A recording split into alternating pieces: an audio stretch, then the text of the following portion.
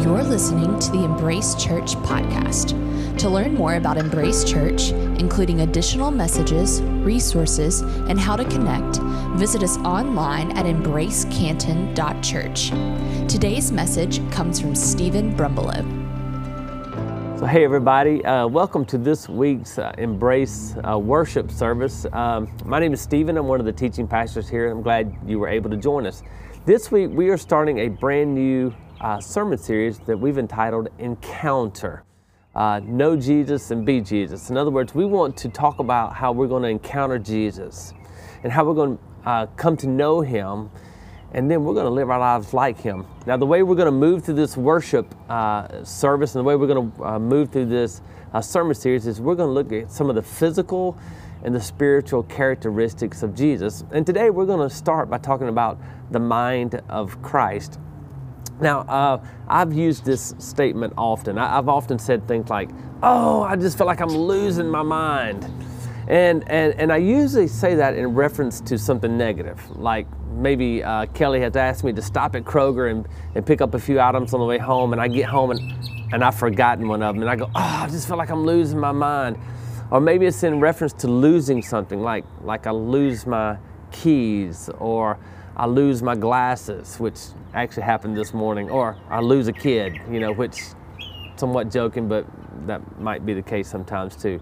It's in reference to something negative, but what if losing our minds wasn't necessarily negative? What if losing our minds was actually something really positive?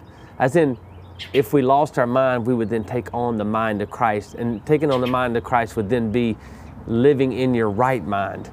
There's a great story I love out of Mark chapter 5, and you also find it in Luke, and it's where Jesus gets into a boat and he crosses over the sea, and he shows up at the land of the Gerasenes, and there, when he kind of docks his boat on the cliffs, the first person that he encounters is a man whom which the scripture says had unclean spirits living within him. This was a man who once was in his right mind, but now he was not in his right mind, and he was living among the tombs. He was living like a dead person. Well, this man encountered Jesus. And by the end of this story, we understand that because this man had an encounter with Jesus, he is found sitting in, fully clothed and sitting at the feet of Jesus in his right mind. Now I'm not saying that we're maybe people who are full of unclean spirits, although there may be some unclean spirits in us. But all I'm trying to say is that when we encounter Jesus, we have the possibility of living in our right minds. The Apostle Paul, the greatest missionary ever, the greatest church planter really ever, had things to say about the mind of Christ. And here's a few of them. In Romans chapter 12, verse 2, he says this. He says, "Do not be conformed to this world, but be transformed by the renewing of your minds, so that you may discern what is the will of God, what is good and acceptable and perfect." Now, what Paul is saying here is that a person's mind can be changed. Your mind can be changed. And so you don't have to conform to the patterns of this world. In other words, you don't have to take on the shape of this world. Your mind doesn't have to be a reflection of how the world lives, but your mind can be changed. You can live countercultural. Like, you can be transformed. Now, don't mistake this with like changing your mind as if you decided you want to have broccoli instead of green beans. No, we're talking about the desires of your mind can be changed. And you can take on the mind of Christ. Paul also says this in Colossians chapter 3. He says, "So if you have been raised with Christ, seek the things that are above, where Christ is seated at the right hand of God. Set your mind on things that are above, not on things that are on earth, for you have died, and your life is hidden with Christ in God." See, there's a couple things here, like Paul is saying, man, we want to seek Jesus. We want to seek Christ. We want to look for Him. We want to look for Him in a way in which He reveals Himself to us. And when we see Him, when we grasp Him, and when we catch a hold of a vision of Him, we want to lock it in. We want to set our minds on Him so that we take on His mind. Well, how do we do this then? I mean, what's a practical way in which we make this happen? So for me, I'm a visual person, and so you may often hear me say something like in my mind's eye, I see this, because I capture visions in my mind. So I thought for a minute maybe we could envision or capture exactly what the mind of Christ looks like a visual image of the mind of Christ. And I think we can capture this image by looking at a specific incident in the life of Jesus. And this is right after his baptism by John the Baptist. It's Matthew chapter 4, beginning at verse 1. It reads, "Then Jesus was led up by the Spirit into the wilderness to be tempted by the devil. He fasted 40 days and 40 nights, and afterwards he was famished. The tempter came and said to him, 'If you are the Son of God, command these stones to become loaves of bread.' But he answered, 'It is written, one does not live by bread alone, but by every word that comes from the mouth of God.' Then the devil took him to the holy city and placed him on the pinnacle of the temple, saying to him, 'If you are the Son of God, throw yourself down, for it is written, He will command His angels concerning you, and on their hands they will bear you up, so that you may not dash your foot against a stone.' Jesus said to him, 'Again it is written, do not put the Lord your God to the test.' Again the devil took him to a high mountain and showed him all the kingdoms of the world and their splendor. And he said to him, 'All these things I will give you if you fall down and worship me.' Jesus said to him, 'Away with you, Satan, for it is written, worship the Lord your God and serve Him only.' Then the devil left him, and suddenly angels came and waited on him." So if I'm taking an image and I'm seeing the mind of Christ, here's the first thing I think that is implanted, like it is set in stone in the mind of Christ, and it's this. It's His identity. See, Jesus knew exactly who He was. 2 times in this passage, Satan comes to Jesus and he says, "If you are the Son of God." He says, "If you are the Son of God." See, I think Satan believed, man, if he could just raise a little bit of skepticism in the mind of Jesus, if he could raise just a little bit of doubt, just to get a foothold in there, that he might have a chance. So he says, "If you are the Son of God." But Jesus knew exactly who He was. There was no doubt in His mind who He belonged to. He knew that He was the Father's Son.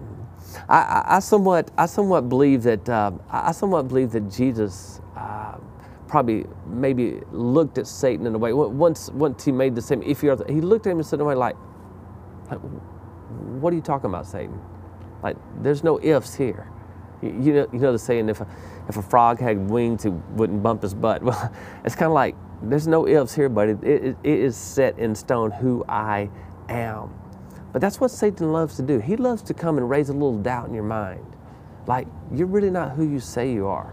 You're really not a believer or a follower. If you did, you wouldn't act this way or say this. So he loves to raise that doubt. There's a story from the Old Testament, out of the book of Numbers. It's a story of the Israelites moving toward the promised land. Moses is leading them to the land that is promised them, the land they should be taking. And as they approach the promised land, Moses sends out 12 spies into the land. He wants them to go look and see how fertile the land is, how incredible, productive the land is. And he wants to see how fortified the cities are. 12 spies go out, and what they find is that it is a land flowing with milk and honey. The fruit is incredible. And so the 12 spies come back and they give a report about what they found, and 10 of the 12 spies say, "It is awesome, it is incredible, but the people are huge. The cities are fortified. There's no way that we can conquer this." But Caleb and Joshua, Caleb speaks up and says, "It's ours for the taking. We are God's people. It is ours for the taking. We need to take it." But then the 10 speak up again and said, "But the people are so big and we're only like grasshoppers to them." Can I tell you, if you view yourself as a grasshopper, you're probably already defeated. See, I think that if we know who we are in Christ, if we know our identity in Christ, we can live victorious. But if we allow Satan to raise doubt in our minds, if we become skeptic about who we are in Christ, then we can live defeated as the Israelites were defeated. So to take on the mind of Christ is to take on His identity. But that follows into the second characteristic I think is planted in Jesus' mind, and that was he knew the Scripture. It was a part of who he was. So notice that Jesus, 3 times in this passage in Matthew chapter 4, rebukes Satan by saying things like, "It is written." It is written. He knew God's word. It was planted in his mind and had penetrated into his heart. Now, let me tell you how that plays out for us and the importance of knowing Scripture and understanding our identity. Here's an example. In John chapter 1, we read that Jesus, it says of him that he was the light of the world, that he is the light of the world. And then when you go to John chapter 8, verse 12, Jesus himself says this. He says, "I am the light of the world." But when you look in Matthew chapter 5, you would see that in the Sermon on the Mount, when Jesus is teaching his disciples, he says to them, he says, "You are the light of the world." Now follow this. In the beginning of John, it says that Jesus is the light of the world. Jesus himself says, "I am the light of the world." And then he says, "You," meaning the disciples and us, believers, "you are the light of the world." So I have to tell you, that's an identity that we need to take on, because when Satan tries to come in and speak into your ear and speak into your mind and speak darkness, you have to say, "Satan, I'm the light of the world. And where there is light, there can be no darkness, so you have to go away. You have to move away." Here's another one. In John chapter 1, verse 12, Jesus says, for those who accept him, for those who follow him, for those who call on the name of Jesus, he said, they shall be called children of God. Can I tell you that's encouraging for me? Because when Satan wants to come into my mind, and when Satan wants to play with my mind, and Satan wants to speak false allegations, I can say, hey, Satan, let me tell you, I am a child of God. Man, I've got a daddy who's so strong, and you better watch out. He's got your number. See, all those things are important. Here, let me tell you a few others. Paul says that there's no condemnation for those who are in Christ Jesus. So when Satan tries to speak condemnation in your mind, you can claim it. No, there's no condemnation. I'm righteous. Paul also says that, man, if you're a believer, you should claim yourself as being a saint, that you shouldn't be a sinner. Can I tell you, I think to be like Jesus, we have to take on the mind of Christ. And once we encounter Jesus, he starts pouring into our lives.